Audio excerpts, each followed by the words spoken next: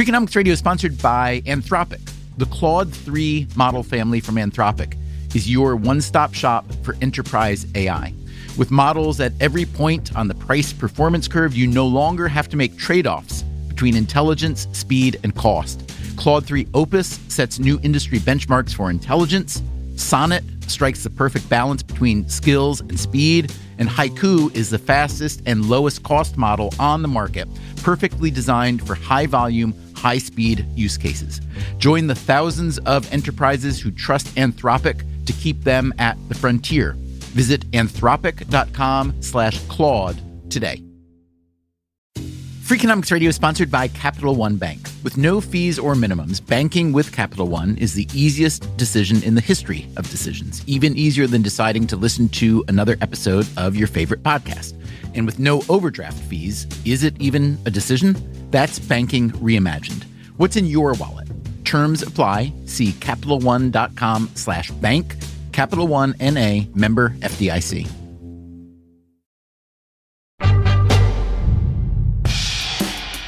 Hey there, it's Stephen Dubner. Before we get to today's episode, I have a couple announcements. The first is a slight change of plans. Last week, we told you that this week's episode would be about the super agent and deal maker Ari Emanuel. But that episode just isn't ready yet. It's still in the oven. So you'll be hearing that next week. Here's the other announcement. We recently told you about a special series we're working on, a series about failure. We all know failure can be hard to talk about, but there's also a lot to be learned from it. So we asked you to send in your personal stories. We got a lot of replies, but the vast majority were from men. We know that about half of our listeners are women, but for some reason, those weren't the listeners who got back to us. It could be that women simply don't fail as much, but we want to hear those stories too. So if you are female and have any kind of failure story to tell, personal, professional, academic, creative, whatever, we want to hear it. Just send an email to radio@freakonomics.com with the subject line failure. Thanks. Now, about today's show. Last month, the federal government announced plans to modernize the U.S. organ donation system. They want to speed up the process by which organ transplant patients are matched with donated organs. They also want to reduce racial inequities in the system. When we saw this news, we decided to go into our archive and put together the episode you are about to hear. It is a mashup of a 2015 episode, number 209, called Make Me a Match, and a portion of a 2016 episode, number 237, which includes a personal story from a listener who was inspired by that earlier episode to make a remarkable decision. All the relevant facts and figures have been updated. As always, thanks for listening.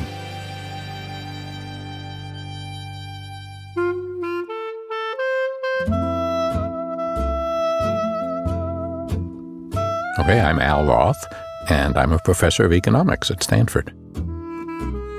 For many years, Roth had taught economics at Harvard, but he and his wife, who's a human factors engineer, had relocated. We had just moved into our new apartment. We had moved to Stanford in September of 2012. Shortly thereafter, on October 15th, something memorable happened. And my wife woke up around 3 in the morning and said, "The phone's ringing." And I woke up and it wasn't ringing anymore. We only had one phone at that point, and it was in her office, which was downstairs. So I said to her, "It's not ringing," and I went back to sleep. And she went down and got the phone, and it started ringing again. It turns out it's a good thing they call you back. They don't go down their list. And it was the Nobel Committee. Roth, half asleep, was informed that he, along with Lloyd Shapley, had won the Bank of Sweden Prize in Economic Sciences in memory of Alfred Nobel, also known as the Nobel Prize in Economics. Did you think you had a chance? It's hard to answer that humbly. So I knew that I was on the big list of people who, if I won a Nobel Prize, it wouldn't cause the Nobel Committee to be embarrassed. The newspapers the next day would not say craziness in Stockholm. But there are many, many people in that category. So indeed, we were asleep. We were not waiting for a call. And It's an interesting call because one of the things they're concerned about, they have a lot of experience with this, is convincing you that it's not a prank. So the person who first spoke to me said, congratulations, you've won the Nobel Prize.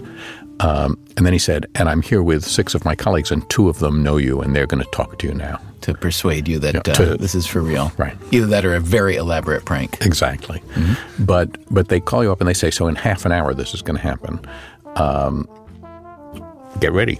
And, I took a shower and got dressed, which was a good thing because there wasn't an opportunity to do that again all day. And what was the rest of the day like then? Well, so at 5 minutes to, someone calls you back. And again, they're still, I guess, concerned that you shouldn't appear confused on the phone. So what she said is, point your browser to the Nobel site and you will see your name being announced. And then we will come on the line and have a press conference by telephone. So by the time that happened, I was ready. And then the Stanford press office fortunately descended on our house at 4 a.m. and started fielding calls from journalists. They'd say, Professor Roth is ready now. Are you ready? And I'd get the phone and I'd get 5 questions from someone and I would speak to many, many people. And apparently I mostly answered them very, very seriously, but I told a joke or 2 that I hadn't intended to tell. But people would say to me, oh, I heard you on NPR. You said something a little odd. And then there was a press conference. And then at 11, I had a class. So people seemed a little surprised. But, that's how we ended the press conference. This was a surprise. And it was a Monday, and I teach on Mondays. Word had traveled to your students by then, I assume? It had. Yeah. There was champagne in the classroom. Nice. Yeah. So what kind of work did Al Roth do to land a Nobel Prize in economics? Well, it's not the kind of work that typically wins a Nobel. He has helped people who need a kidney transplant find a donor. He's helped new doctors find their first jobs. He's helped high school students in New York City find the right high school, even though Roth himself, who grew up in New York City, dropped out of high school. I was a, poor, ungrateful student and didn't appreciate what my teachers were trying to do for me. You should tell all your listeners they should complete high school.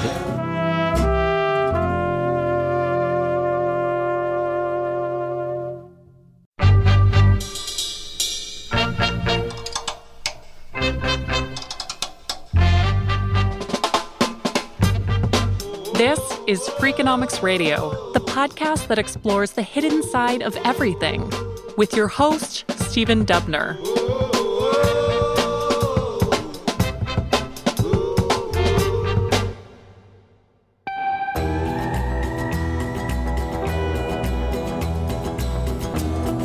Back in 2015, I visited Palo Alto, California, home to Stanford University and a few other things, to talk with Al Roth. He was, as you have heard, a high school dropout. But don't worry, he did go on to college, many, many years of college. Not finishing high school isn't the only odd thing about Al Roth as a Nobel laureate. Consider this. Even though he won the prize in economics, and even though he is a professor of economics, he is not technically an economist. I mean, my degrees are in engineering. And, I wrote a paper once, a manifesto of market design called The Economist as Engineer. Yeah. So I think of myself as something like an engineer. I'd like to be an engineer. A manifesto of market design, Roth calls it. The Nobel Committee's citation noted his theory of stable allocations and the practice of market design. So what is market design, and why can it win you a Nobel Prize? Market design is an ancient human activity. When you look at the distribution of stone tools around the Middle East and Europe, you find that long before the invention of agriculture, stone tools were moving thousands of miles from where they were quarried and made. And that's a sign that there were markets for stone tools. There were ways to meet and trade things, and we don't really know much about those markets, but the stone tools, which are very durable, are evidence that markets are older than agriculture. But the Stone Age men who traded those stone tools and weapons had to make markets somehow. They had to make them safe. They had to feel confident that they could bring the things they would trade for these stone tools and not be robbed by guys with stone axes who would take their stuff.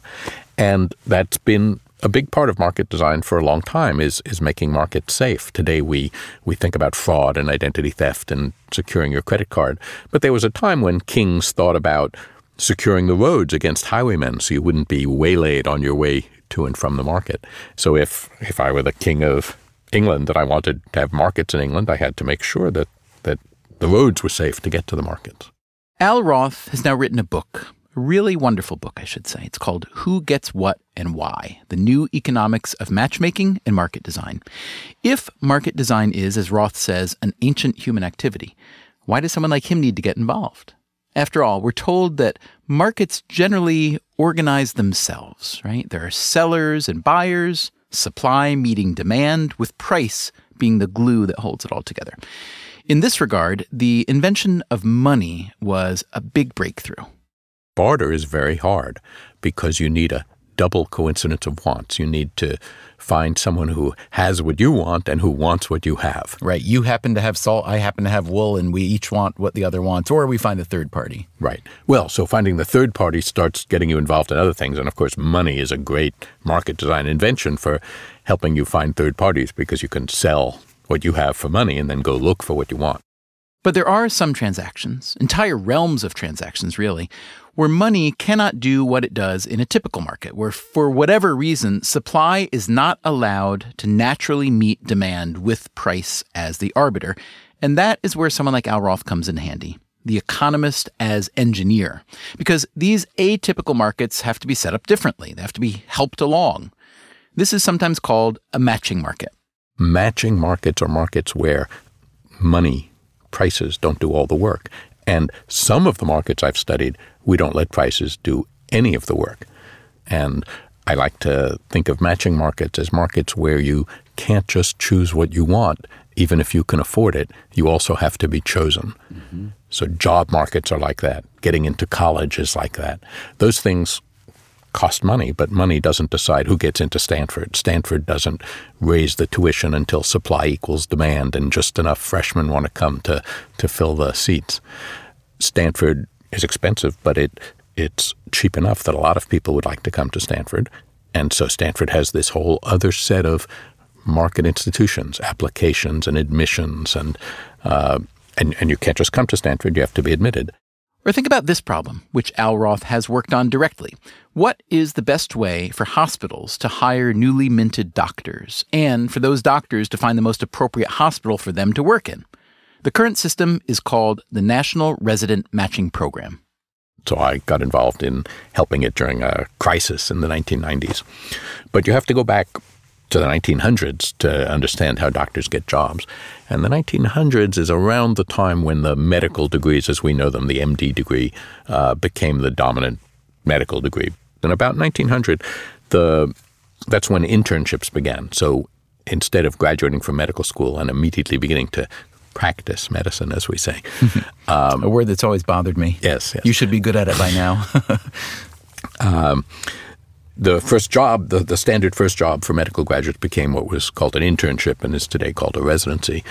And that's a job where you work in a hospital and take care of patients under the supervision of a more experienced attending physician.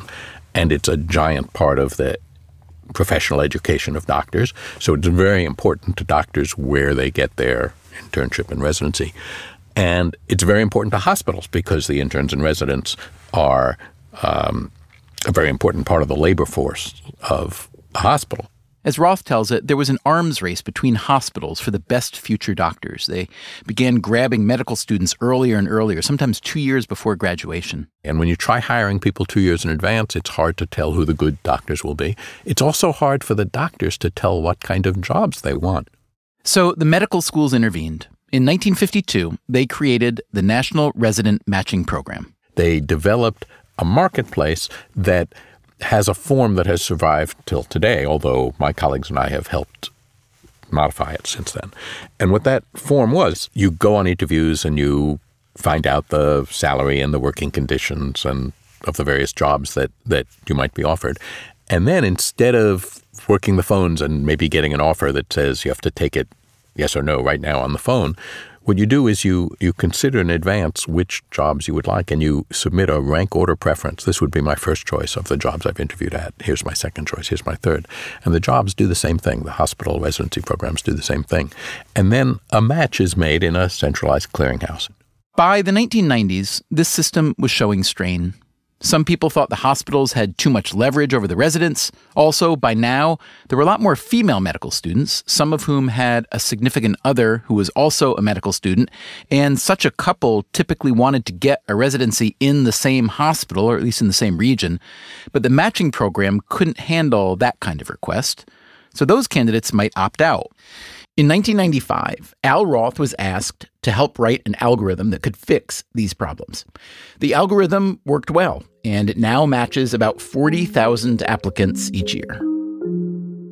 It sounds as though this works pretty well, according to most people involved, yes? Most people involved in this scenario are pretty happy with how it works, correct? Well, labor markets are stressful for everyone, so I think you're overstating how happy people are with the labor market. Well, but I think it works very well. I mean, in the medical residency matching particularly, or at least as an improvement over what was before it? It's a vast improvement. Okay, here's my question really for you is broader labor markets. If we consider the medical residency matching program relatively successful to what preceded it, at least, why is it not used more widely in the labor markets? Well, the medical market is an easier one to coordinate than many markets because just about everyone becomes available at the same time when they graduate from medical school, and they all start their jobs, therefore, about the same time in July. So it's a market that can easily move people all at the same time. Whereas many markets, think about the market for journalists, they might be hired at different moments, and jobs might become available and need to be filled and not be able to wait for you to consider many jobs. Yeah, but you and your colleagues are pretty brilliant and you have mathematical backgrounds. I would think you could deal with rolling admissions, is it right? I mean, for all the talk about how modern labor markets have so many mismatches in them, so many people doing jobs that they don't really want to be doing, so many corporations with all these theoretically qualified people out there not being able to find the people to fill them without going through a lot of trouble. I mean, hiring practices become more and more complicated. It seems as one way to address the matching problem, but it seems as though your complicated mathematical foundation might provide, ironically, a simpler way to address that problem. So I'm not sure that's true. Again, one of the special things about residency positions is, although they're very different at different places, they're sort of similar to each other. Mm-hmm. If you're thinking about should you be a journalist or an airplane pilot or a chef, you're dealing with very different jobs with very different employers. And one of the things that we do in the medical match is we make all the jobs available at the same time that allows you to consider them, to have preferences over them. That's hard to do if you're thinking about being a chef or an auto mechanic. Sure. I'm curious to know what's a market or scenario that you've looked at before that you thought, boy, I would love to help fix that one, but either haven't had a shot or maybe tried and failed.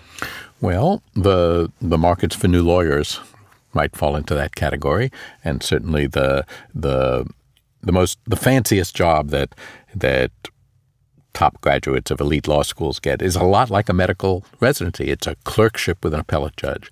That market is presently in the kind of situation that the doctor market was around 1940, where jobs are being contracted far before law school graduation. And probably a dozen times in the last 30 years, the lawyers have tried to fix this with things like setting dates before which you shouldn't hire and things like that. But it turns out it's hard to make rules that judges have to follow. Judges are a law unto themselves, and they break the rules. They cheat. If you know someone who's in law school now who wants a clerkship, they're probably going to get an offer sometime in their second year, so the middle of their second year, a year and a half before they are ready to graduate. And what would it take for you to have the authority to get in there and redo that market? Well, the question is, is there a desire for judges to coordinate in a way that would control the market? And so far there hasn't been. So you can win all the Nobel Prizes you want, and there's a limit to your power nonetheless. There is.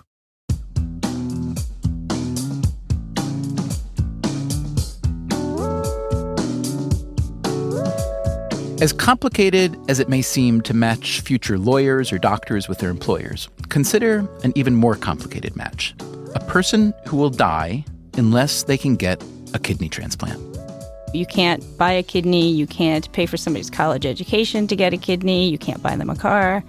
It's illegal in the United States to obtain a kidney through any kind of valuable consideration. That is Ruth Ann Leishman. I'm the program manager for the Kidney Pair Donation Program at the United Network for Organ Sharing. The United Network for Organ Sharing, or UNOS, maintains the registry of all the people in the U.S. who need an organ transplant, at least for now. The Biden administration's new modernization effort would put some of UNOS's current responsibilities up for bid. According to the National Kidney Foundation, out of the roughly 122,000 people awaiting an organ transplant, more than 100,000 of them, roughly 80%, need a kidney. We don't have enough supply of kidneys available. And so the list is ever growing, but the number of kidneys available for transplant is pretty stagnant. It's estimated that 13 people die each day in the U.S. while waiting for a life-saving kidney transplant. And that's because, as Leishman says, the demand for kidneys keeps rising, but the supply hasn't risen to meet it. Now, why is that? Consider where most donated organs come from. They primarily come from cadavers, from people who have died, but who have died under just the right circumstances, from a brain trauma, for instance, to allow their still functioning organs to be harvested for transplant. Only about 1% of the population who die are actually able to donate their organs. So if you need a heart transplant, let's say, you are waiting for a cadaver organ. But a kidney is different from a heart. Why is that? Because humans are born with 2 kidneys, and yet we really need only one. Which means that in a country like the U.S. with a few 100 million people, there are potentially a few 100 million spare kidneys out there. When someone has kidney failure, typically both their kidneys fail, so they're left with 0 healthy kidneys, whereas the typical healthy person has a perfectly good spare. So while it might seem that there is a massive demand for donated kidneys, remember there are more than 100,000 people on the list, the fact is that the potential supply is really massive. Here's Al Roth again. If you're healthy enough, you can remain healthy with just one, and that means if someone you love is dying of kidney disease, you could give him a kidney and save his life. If you happen to be a match. If you happen to be a match, and that's where kidney exchange comes in. Kidney exchange. Because remember, unlike some markets where price is allowed to let demand meet supply, organ donation is a market that doesn't allow money. As a society, we've decided it isn't right to reimburse people in any way for donating an organ. Although I should say some economists have argued that we should rethink that. But for now, at least, kidney donation is reliant on altruism, which, judging by the backlog of kidney patients waiting for an organ, isn't working so well. And that's why Al Roth got involved. People often ask me how I got involved in kidney transplantation, and I think the romantic thing that they're hoping I'll say is that I knew someone who was ill or that I was ill, but that isn't the case at all. I entered through the mathematics. Coming up on Freakonomics Radio, how Al Roth and his comrades used mathematics to save lives. And eventually we wrote a paper about how to organize kidney exchange if you weren't too worried about logistical problems. So we hadn't yet talked to doctors. We hadn't yet talked to surgeons. I'm Stephen Dubner. This is Freakonomics Radio. We'll be right back. Old Dominion Freight Line was built on keeping promises. With an industry-leading on-time delivery record and low claims rate, we keep promises better than any other LTL freight carrier. Because we treat every shipment like it's our most important one. Which means we do the little things right so that we can keep our promises and you can keep yours too. That's what drives us. To learn how OD can help your business keep its promises, visit odfl.com. Old Dominion, helping the world keep promises. Freakonomics Radio is sponsored by the Active Cash Credit Card. With the Wells Fargo Active Cash Credit Card, you can earn unlimited 2% cash rewards on purchases. Earn 2% cash rewards on that workout class you want to try and on the foam roller you need afterwards. The Wells Fargo Active Cash Credit Card. That's real life ready. Terms apply. Learn more at wellsfargo.com/activecash. Freakonomics Radio is sponsored by Cars.com. Have you heard about the Your Garage feature on Cars.com?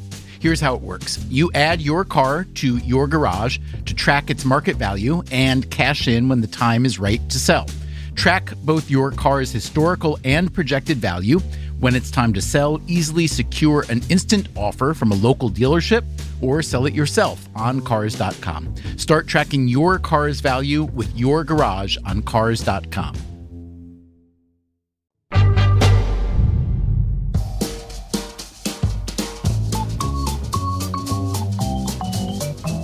Al Roth, high school dropout, Nobel laureate, author of the book Who Gets What and Why, began working on organ donation more than 40 years ago, as it turned out.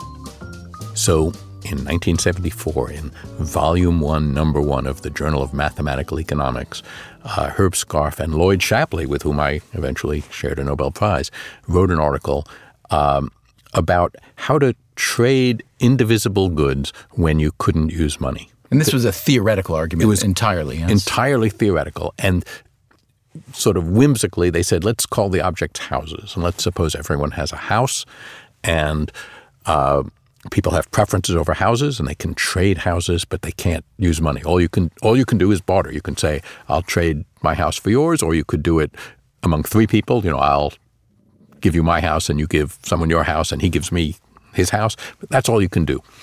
How would trade work? So they wrote a paper about that. And I had just gotten my PhD in 1974 when this article came out. And I read their article and I thought, what an interesting problem to think about, how to trade without money. So I wrote some articles about that too, with Andy Postlethwaite and still theoretical, or did you entirely theoretical? Okay. We were talking about how to trade houses. And of course, no one trades houses without money. I can tell you, I've just bought a house in California and money played a role. But it's, the way economists learn about things, the way mathematical economists learn about things is a little bit the way children learn about things. You find toys to play with, and then by playing with the toys, you gain experiences that might help you with other things. So this is a toy, this toy model that allows you to think about the question of how to trade goods when you can't use money and when you can't divide the good. You can't say, you have a big house and I have a little house, so just give me half of your house for my house. You say houses are indivisible. We have to trade.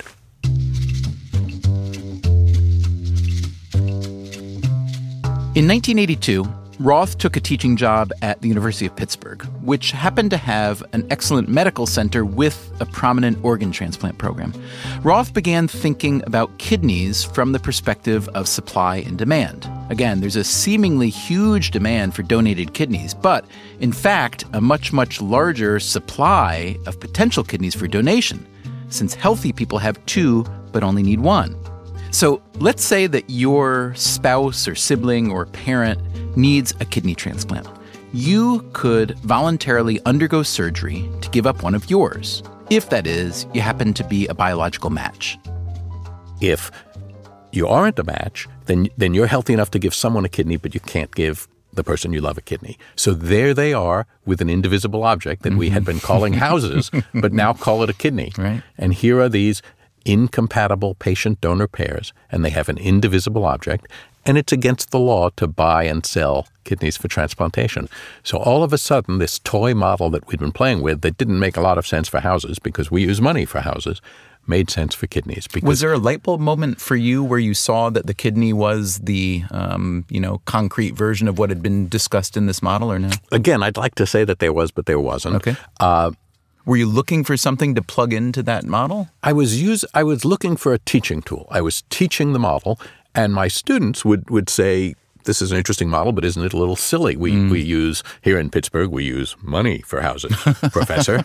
And I'd say, yes, but this is a toy model. You should study it. But there we were at Pittsburgh, and we had all these transplants going on. And I said, well, so supposing it's kidneys. So we talked about kidney exchange without my ever thinking it would become a practical thing. I was not seeking to design kidney exchange.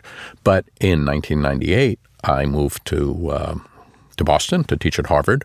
And in 2000, the first kidney exchange in the United States was done in New England. That's an exchange between incompatible patient-donor pairs, as Al Roth calls them, two couples, let's say, with the healthy member of each couple agreeing to give a kidney to the needy member of the other couple.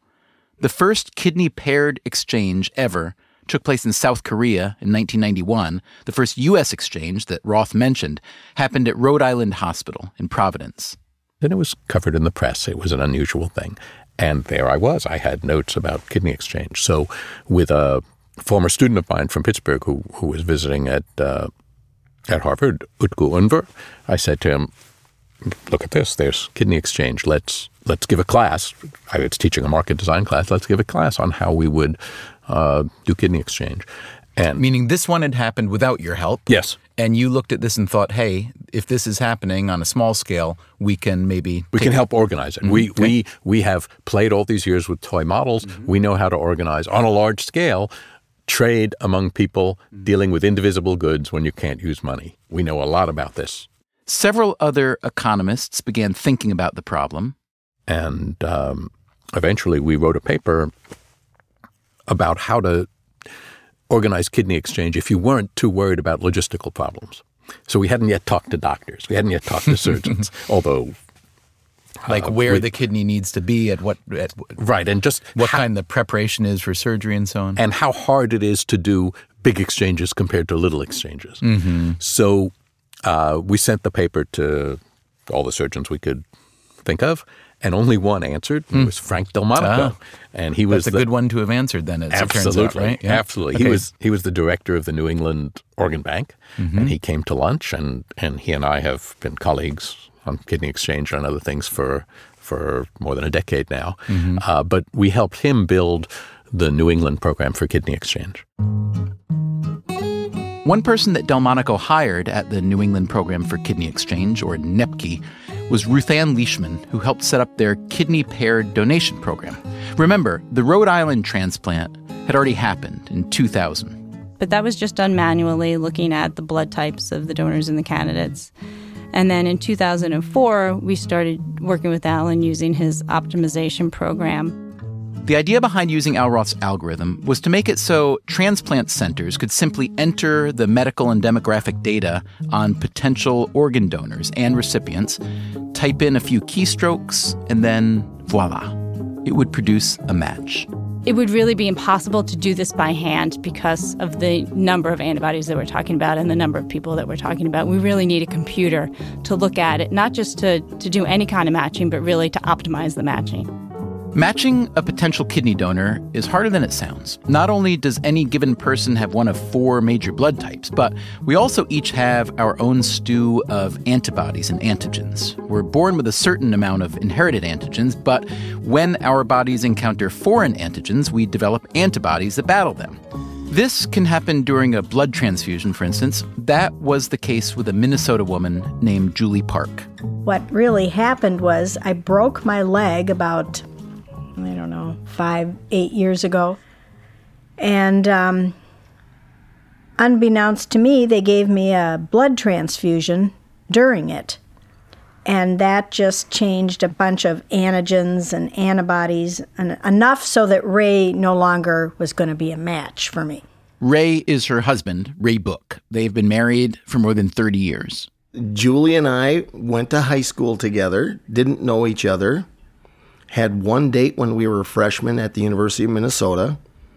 I told her I'd get back to her, and at our 20-year class reunion, I got back to her.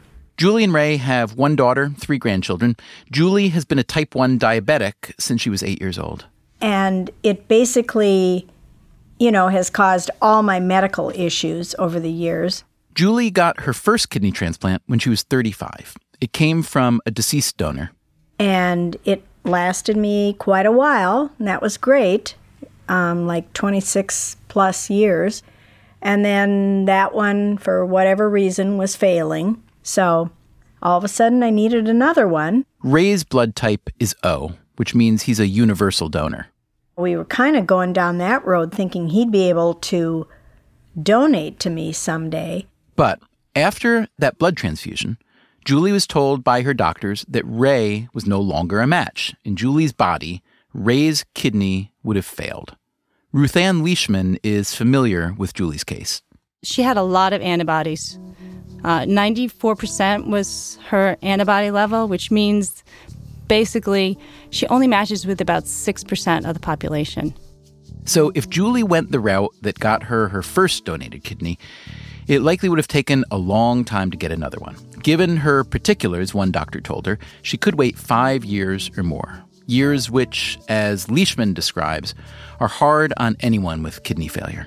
And then they're waiting on dialysis, and then 3 days a week they go into a dialysis unit to have their blood cleared of the toxins that the kidney usually removes. Or they're at home at night doing home peritoneal dialysis. And so that's a nightly ritual for people, and it makes it difficult to work. It makes people tired. It makes people sicker. So when they do get a transplant, they may not be in the best health anymore. So it's challenging. But Julie had the good fortune to be enrolled in a kidney exchange program, and her chances were greatly increased because her husband, Ray, was offering to donate one of his kidneys to anyone, since he wasn't a match with Julie. This is what's known as being a paired donor, meaning that Ray was offering his kidney under the condition that his wife would receive a kidney donated by someone who was a match with her. I wanted to help my wife in any way that I could, so I went out and got tested. All the information went into the computer. We just put it out there into the network, and thank God there's a network like that. And the algorithm obviously worked. And it worked fast. You know, I went on dialysis November 1st. They called me around Christmas time and, told me, well, it looks like we've got something, on the schedule here, but, you've got to heal this wound you've got on your foot. So I spent the month of January in bed. So anyway, that was January, and then we had the transplant February 5th. So, it certainly wasn't 5 years or more. The kidney exchange landscape has changed. There have been consolidations. NEPKI, for instance, has been dissolved under a push to create a national program. And the numbers have grown. Last year, for instance, there were just over 25,000 kidney transplants in the U.S. About 1/4 of those came from living donors, not all from kidney paired donation, but still, that's a lot. There's also a special type of living donor that Al Roth's algorithm made possible. Ray Book, you will remember, was a paired donor, but there's also room for what's called a non-directed donor. Ruth Ann Leishman again. Somebody who comes into the computer program without a recipient. They don't know anybody who needs a kidney transplant. They just want to donate to somebody and help somebody. Well, they come into the program and they match with a recipient whose donor matches with another recipient, whose donor matches with another recipient, and this can go on and on. And so instead of that non-directed donor helping just one person receive a transplant, they can help 2, 3, 5, 10, 30, 60 people receive a transplant as we go down the line in the chain. It was one of these incredibly generous people, a non-directed donor, who wound up giving Julie Park a new kidney. This chain started with a woman named Jody. Hello. My name is Jody Shakley-Wright. Jody Shakley-Wright is 50 years old. At the time, she was living in Charlotte, North Carolina. In May 2012, I was working as a telephonic health coach for a company in Dallas, Texas, and I worked from home in Charlotte. Had a client who needed to lose 20 pounds so that he could donate a kidney to his sister. And I knew nothing about organ donation at the time. And at first, I wanted to do some internet research to determine how his lifestyle might change after the surgery, as well as what he could expect to do pre-op in order to prepare for the procedure. In my research, I came across something called kidney paired donation. I wasn't really familiar with that at first, but I had also seen around the same time an episode of Grey's Anatomy. It's actually season 5, episode 5, if you're interested in checking that out. But it's about paired donation. And at first, when I had seen it on Grey's Anatomy, I wasn't really sure if it was a Hollywood thing or if it really existed. So did some more research, and sure enough, it was a real thing. And I wasn't looking to donate, but kind of sat back and thought, I'm at a place in my life where I think that I'm healthy enough. I work out of my house. I'm financially stable, and this is something that I could do. She began working with the transplant center at Piedmont Hospital in Atlanta. She went through a long series of physical and psychological tests. They wanted to know if I had considered all of the factors why I should not donate. First and foremost, I was asked to make a few minor lifestyle changes, or at least I felt that they were minor, but things like they didn't want me to do any death-defying stunts like ride motorcycles or jump out of airplanes. I had already jumped out of an airplane, so that was okay. But with one kidney, you kind of have to take a little bit more care. So basically, they wanted to make sure that I was sure about donating one of my kidneys because I really only have, one to donate. I need the other one to survive. And, they really want you to think about things like, are you going to be okay with the decisions that your recipient makes? Meaning that once you give this kidney up, it's not mine to direct how it's used anymore. And I was really okay with that. That's the recipient's call. I'm giving a gift. After passing her tests, Shakely Wright's information was entered into the computer program used by the kidney paired donor system, and the algorithm went to work on her data. It quickly found a match. Julie Park in Minnesota. Less than 2 months later, it was surgery day. My surgery was in Atlanta, first thing in the morning, and once they remove my kidney, it's put in a styrofoam container, and it's put on a commercial flight and was flown to Minneapolis. Her kidney is actually put on a plane and flown to Minnesota, where it is transplanted into Julie. I think I went in about 4 p.m, something like that. Julie's husband, the same day, is having his kidney recovered at a hospital in Minnesota. It was a very emotional time. I told my kidney, go and do a good job and take care of somebody. And I shed some tears. So Ray's kidney, at the same time that my kidney was flying from Atlanta to Minneapolis, his was flying from Minneapolis to Atlanta for the second recipient in the chain to receive her kidney. So Ray Book donated his kidney as a paired donor so that his wife, Julie Park, could get a kidney from a stranger, the non-directed donor, Jody Shakely Wright. And who got Ray's kidney? We did find out it was a woman that got my kidney, and she was in the next room next to the woman who was donating to Julie. Now, my recovery room in Atlanta was next door to Ray's recipient's recovery room. And I had the respect enough not to barge in there and introduce myself, although I have to be honest, I really wanted to. All I know about her is that she's doing well. That recipient had also come into the kidney exchange with someone willing to give her a kidney, but she wasn't a match. So this person in Georgia who received Ray's kidney, her daughter the same day went to the operating room and donated her kidney. And that kidney stayed right there in the same hospital and went to somebody on the deceased donor wait list who didn't have a living donor available to them. So, this one act of kindness by Jody Shakely Wright, who donated out of the goodness of her heart. She didn't even have anyone she was donating for. This one act had a multiplier effect. So what Jody did by entering the program without a recipient attached to her is she was able to unlock matches that otherwise wouldn't have been possible. It also wouldn't have been possible without the algorithm created by Al Roth and his colleagues. In 2022, there were over 1,000 paired donation transplants. In 2000, we had 2. We would have stayed doing 2 or 4 or 6 a year without the algorithm. The entire process is incredible. I don't have that much knowledge about algorithms. It's been a little while since high school and college, so I'd have to revisit some of my math skills. But I do know that it's amazingly complex, and just to match blood types and antibodies, and especially knowing that at this time there are almost 124,000 people in need of an organ. So how somebody begins to sift through all that is beyond me. But thankfully, it's not beyond everyone. Al Roth again.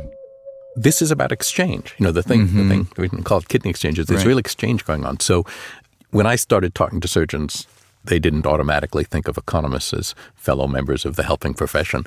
But when I talk about it nowadays, I say exchange. That's what economists study. Of course, this is a subject for economists.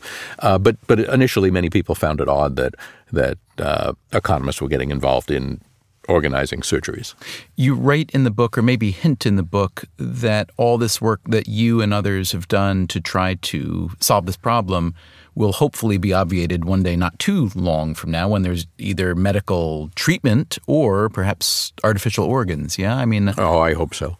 I think that your grandchildren and maybe mine will just be appalled. They'll say to you, Grandpa, so tell me again, you used to cut the organ out of a dead person and sew it into a sick person, and that was modern medicine? And we'll have to say to them, yeah, we were proud and lucky to be able to do that. It saved lots and lots of lives. And even more antediluvian, perhaps, would be the notion that you'd have had to create this complicated way to get a living donor to match with a donee, yes? Right. So my hope is that stem cell technologies will allow you to grow a new kidney the way you grew the ones you have originally.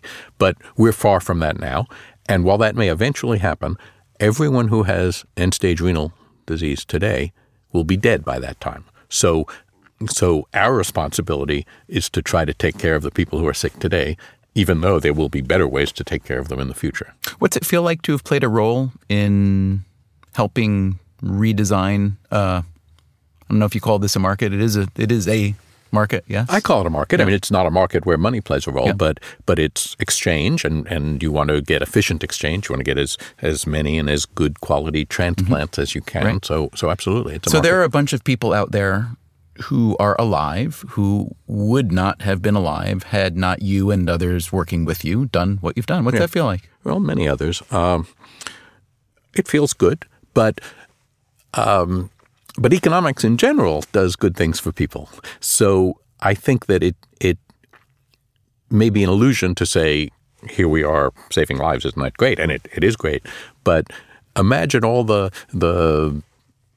other good things that markets do. The economy has been immensely productive. We all live much, much longer than people like us lived even 100 years ago.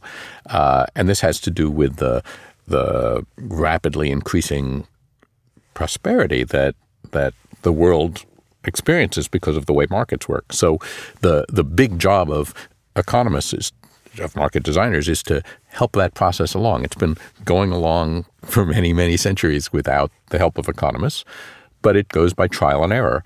And maybe we can reduce some of the errors and make some of the trials go more quickly and more fruitfully. That, again, was the economics professor and market design expert Al Roth. Not long after we first published this episode, we heard from someone who had been inspired by Roth, inspired to do something that most of us wouldn't do. We'll hear that story after the break. I'm Stephen Dubner, and this is Freakonomics Radio.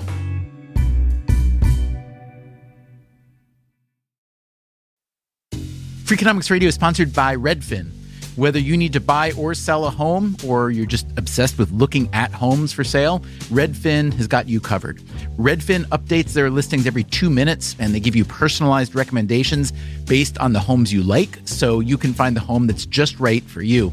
With the top-rated Redfin app, you can favorite homes, share listings with others, and schedule tours even the same day with a local Redfin agent. And if you're looking to sell, Redfin agents get you the best price possible for your home. With a listing fee as low as 1%, Redfin's fees are half of what others often charge. In fact, last year, Redfin saved home sellers $127 million. No matter where you are in your real estate journey, Redfin can help. Download the Redfin app to get started today.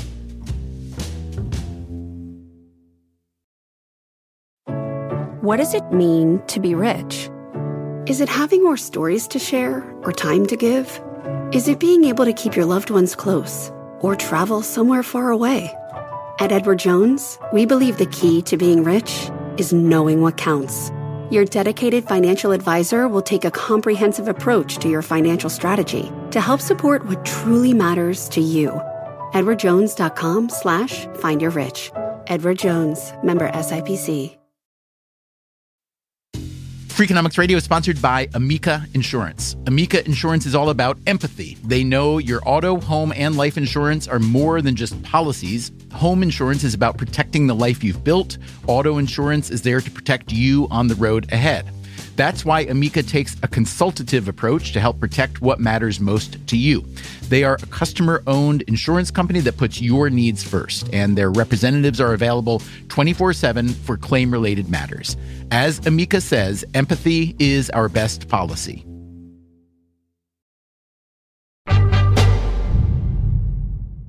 Okay, hello, Ned. Stephen, how are you?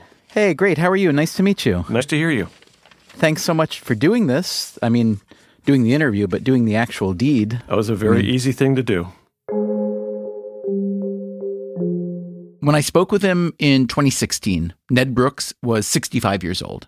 I live in Norwalk, Connecticut. I'm semi-retired after a couple of careers on Wall Street and in real estate. He had been married for nearly 35 years, 3 grown children. And one day, Brooks was in his car. And we were listening to your podcast about Alvin Roth, the Nobel Prize winner in economics, who created a model to trade indivisible items without the use of money. And I think he was talking about houses at the time, but it seems to work very well for the kidney chain as well. And I listened to the podcast with growing interest because what came through to me about the power of the kidney chain as somebody with a business background is the concept of leverage. That one altruistic donor, and an altruistic donor is someone who gives a kidney without having anybody particular in mind to receive it. And it provides a lot of options for the people who put these things together to start a kidney chain. And that results in a sequence of transplants that can affect a lot of people. Now, had you ever considered giving a kidney before then? No, I did not. And what was it about the message from Al Roth in that podcast that either kind of alerted you? What did you learn or what changed your mind that made you start to think about that then? Well, the concept that we have 2 kidneys and we only need one. Now, did you know that ahead of time or not really? Yes, I did know that much. What I did not know is all the benefits that accrues to one who donates a kidney. The process is lengthy in terms of the amount of testing that you go through to do so. But wait, you're saying that the medical tests were the benefits? Is that, oh, absolutely. I just want to clarify here. Yeah, really? absolutely. Okay. Look, you get many thousands of dollars of testing for free. Can I just say something, Ned? I think you and I are fundamentally different people because if I were going to get several $1,000s worth of something free, I would want it to be, golf or something, fishing boat, not medical tests. But tell me more about your great desire for this. Well, you're not 65, and knowing that all your organs are free of any contaminants is a very reassuring thing, actually. Let me be clear. It wasn't really all the free medical testing that made Brooks want to become a kidney donor? I think this is something I have to do. It required some thought, discussion with my wife that day in the car. I spent one restless night, probably about 3 hours, trying to understand what my own motivations were and if they were the right ones to be doing this. And once I put that to rest, then it was a very easy thing to do. Did you decide immediately to become a non-directed donor, meaning that your kidney would be available for anyone who needed it, or did you think about trying to help someone in particular? As great as it would be to help someone in particular, I didn't know anyone who needed a kidney. And in fact, the leverage comes from being an altruistic donor. You can't start a kidney chain unless you're altruistic about it. Let's say I need a kidney and my wife is willing to donate or someone else in my family is willing to donate, but they're not a match. They're not a physiological match for me, but they would donate a kidney of theirs to someone else who is a match. They then enter the chain, correct? So call them couple A, and couple B is in the same situation as is couple C, D down the line. But then there's this wild card X, that's you, this guy who comes in who doesn't have anyone who needs one, who just wants to give. Does that make you much more valuable? That makes me valuable because it allows the algorithm to maximize the length of the chain and kick it off. If you didn't have the altruistic donor to start, you'd have to have a perfect match. I'm working with my hands as I'm doing this, which is a lot of arrows pointing to people who all work out exactly the same. Talk about the procedure, working with the hospital, and talk about how the relationship works so that you are not made to feel that you're being pressured. Sure. In my case, I had the operation done at New York Presbyterian, and I chose New York Presbyterian because they do a lot of these operations. And I think with any surgery like this, you want to go to a place that does a lot of them. And so I was very comfortable with their record. They've never lost a donor yet. They provide you with 2 advocates, and those advocates are there to protect your interests throughout the process. And you go in for testing, you do it through your advocate, you go in for psychological testing, physical testing. They want to make sure you're financially able to do this because, of course, you cannot be compensated for a kidney donation. To what degree did they push back? In other words, to what degree do they try actively to discourage you or at least make you take a step back and think it through a little bit more? They didn't actively discourage me. The psychiatrist probed quite a bit, but after I seemed to have satisfied her on the answers, that was the end of it. What they will not do is they will not come after you to keep you coming to the hospital for every procedure that needs to be done. In other words, they set the time and the date for your next appointment, and they won't call you. It's up to you to make sure you're there. Well, that's interesting. Yeah. And at no point did they catch on to the fact that you were just in it for the free medical testing? Actually, yes. The doctor I spoke with there said this is a little-known secret, but the testing is so good that everybody should at least start out to be a kidney donor and find out how their tests go. That is a secret that I'm guessing they really don't want broadcast because I can see an army of senior citizens flooding in there for their tests only to say, I think I'm going to hang on to the other kidney. And then talk to me about your family's response.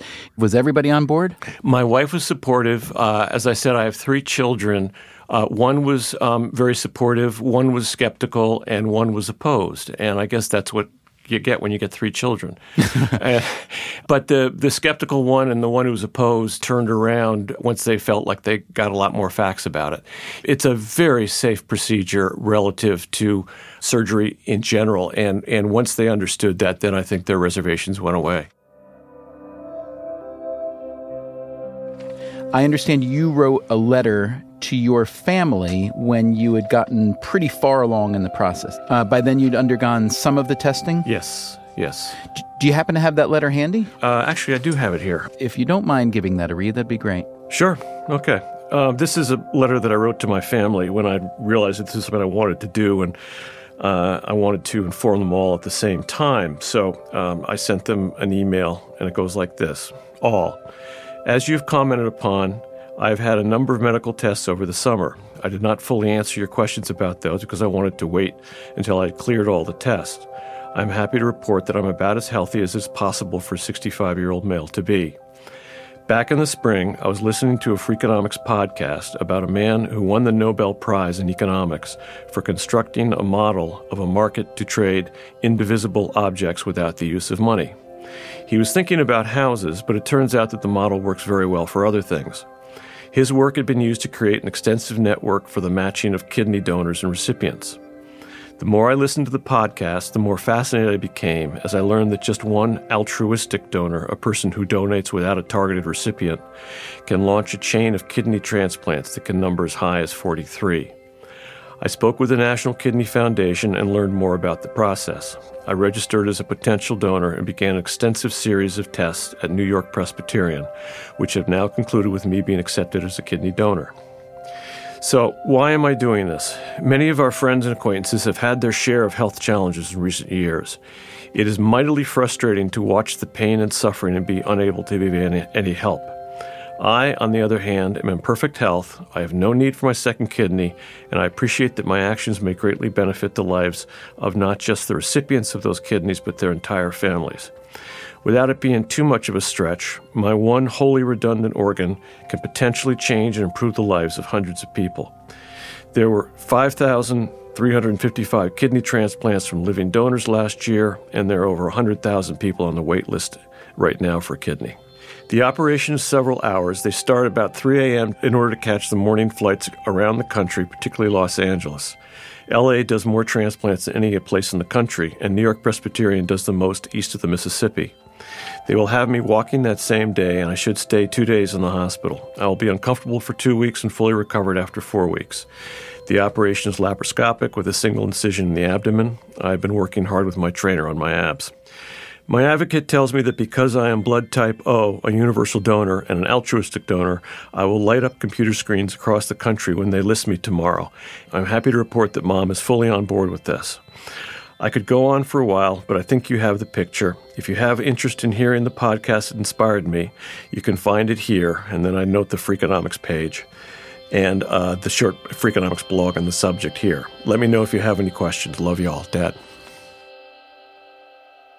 The left kidney that Brooks donated wound up launching a 3-recipient chain.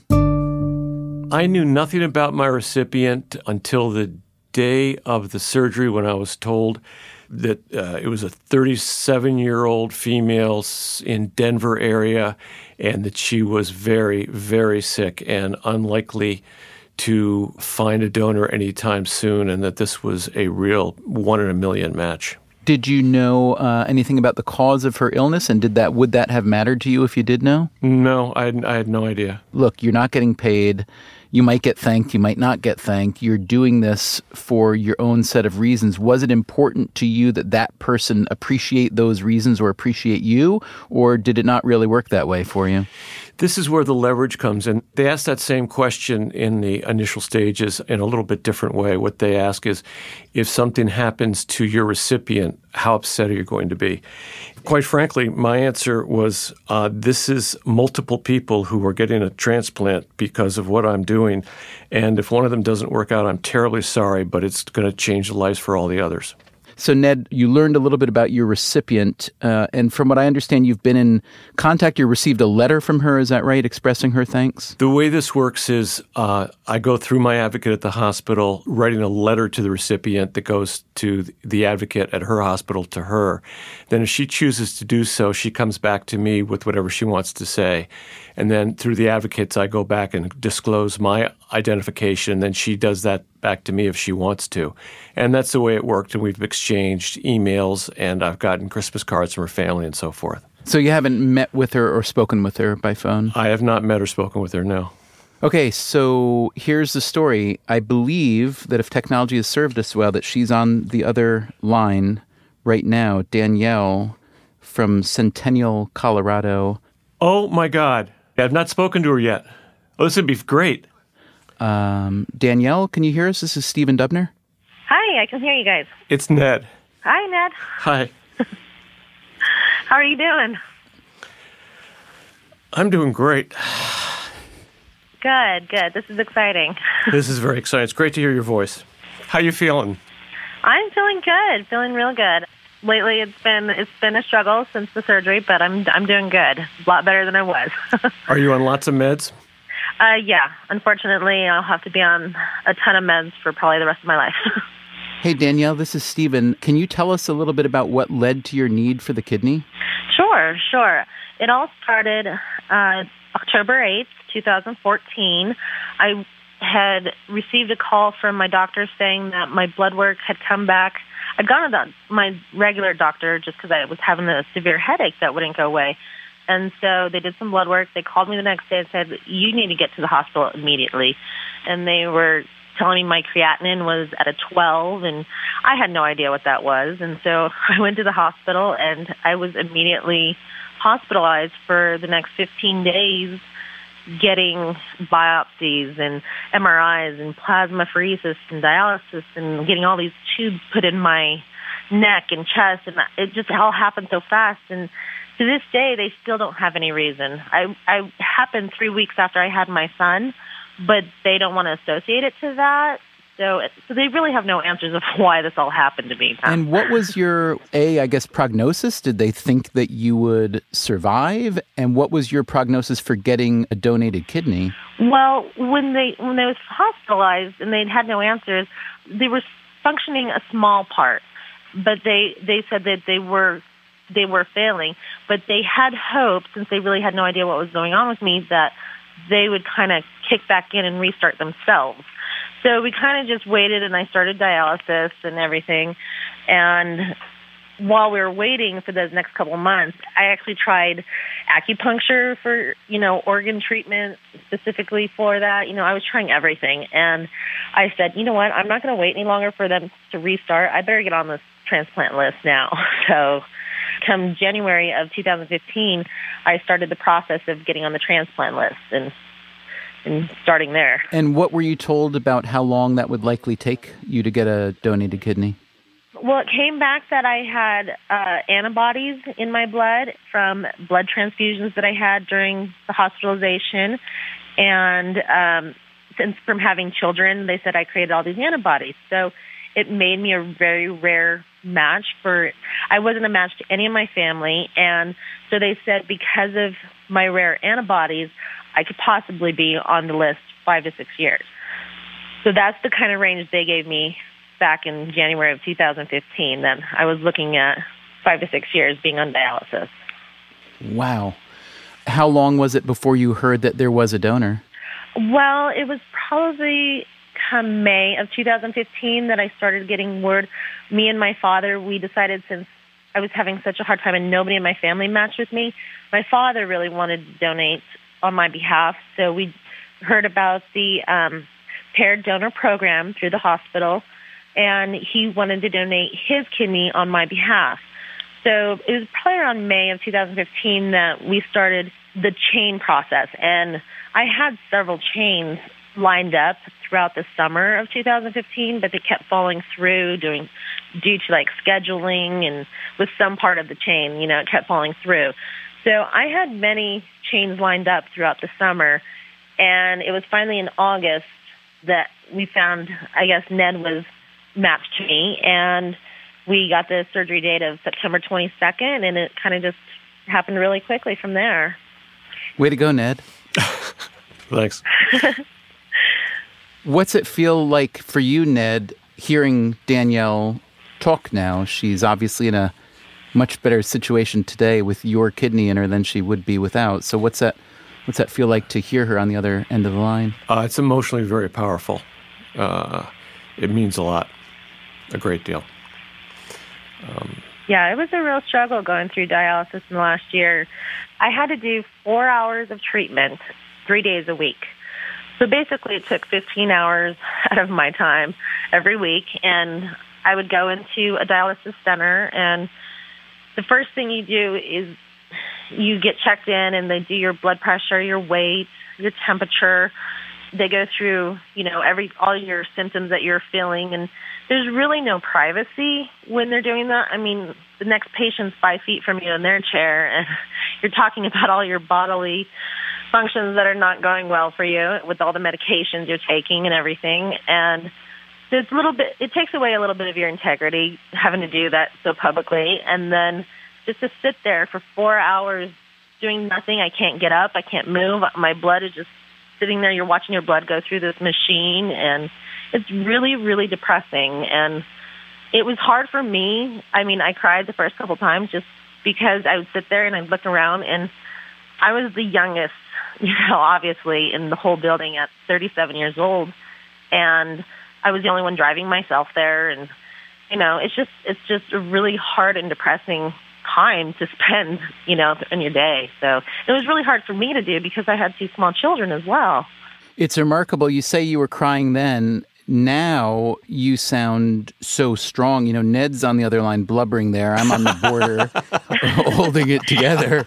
So it's emotional every time I talk about my story too. So I'm curious. You said that your dad had entered the donor chain. Did he end up giving a kidney? And if so, does he know who the recipient was? He ended up giving his kidney. And all we really know is that it went to Connecticut, over there where Ned is, and we have not heard from the recipient on that end. I have a copy of the letter that you wrote to your donor. It's unclear to me whether you knew exactly who Ned was at this time. It begins, "To my wonderful kidney donor, I don't even know where to begin. And I've already started to cry. Sorry. Okay. I have nothing to do with either of you, and I'm crying, okay? So, but then toward the end, you write, just to let you know, your kidney is doing awesome. And I'm already getting my energy back. Danielle, what's it like to have this guy, Ned's kidney, inside of you? Do you feel whole again? Do you feel different? It was amazing because the very next day after surgery, I felt incredible. I felt 100% different. I didn't feel any of the symptoms that I was having before with the illness and the nausea and the anxiety and everything I was going through. I immediately felt better. My body felt better. And, I was eating and drinking the foods and liquids I was restricted to for so long. And it's just, I do have the energy again. And it's amazing how much better I feel. And, I don't know if he had any, food habits that I've picked up, but. How do you feel about single malt scotch? I haven't had the craving for any scotch. And it's funny because we joke about that with my dad because he's a single malt scotch drinker too. And we say, oh, that person's probably craving it now. Well, Danielle, I'm glad you're doing better. And I hope you continue to do even better. Yes. Thank you so much. And Ned, thank you so much for everything you've done for me and my family. And no need to thank me anymore. Thank you for being such a great recipient, and we'll be in touch. Yes, we will. Thank you. Okay. All right. Danielle, thanks for jumping on the phone with us. Bye-bye. All right. Bye-bye, guys. Bye.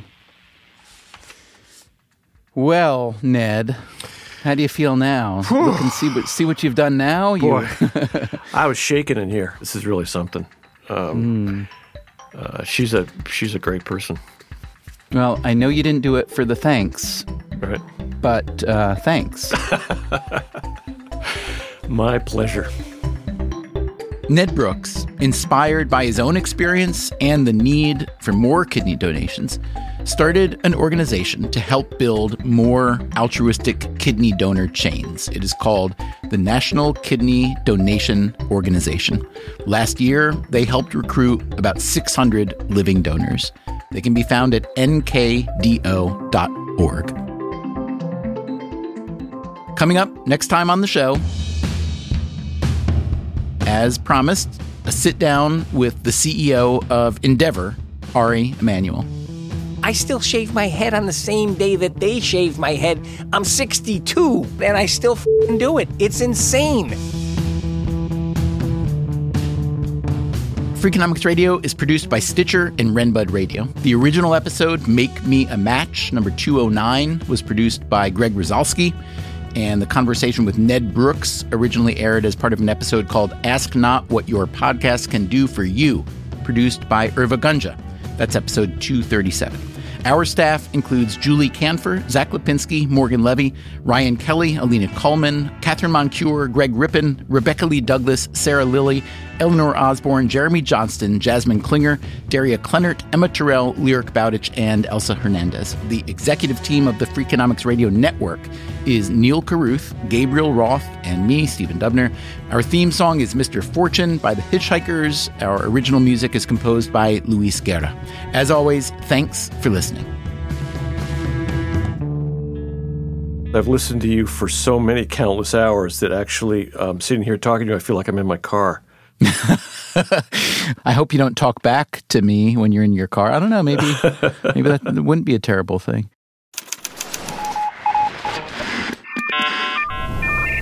The Freakonomics Radio Network, the hidden side of everything. Stitcher. Just in and so good. Thousands of summer deals at your Nordstrom Rack store. Save up to 60% on new arrivals from Vince, Rag & Bone, Adidas, Joe's, Marc Jacobs, and more.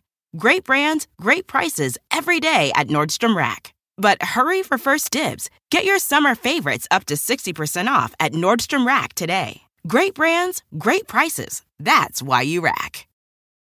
Start clean with Clorox, because Clorox delivers a powerful clean Every time. Because messes happen. Because... Hey, listen. Remember how you told me to toss those takeout containers before we left for vacation? And you were like, I'm serious. If that leaks over the counter, it'll be a slimy abomination by the time I get back. And I was like, yeah, of course. Don't worry about it. I won't forget. Well... Ooh, yeah, that happens. So start clean with Clorox. Use Clorox products as directed. Rinse after use if in contact with food surface. Life is a highway, and on it there will be many chicken sandwiches. But there's only one McCrispy. So go ahead and hit the turn signal if you know about this juicy gem of a detour.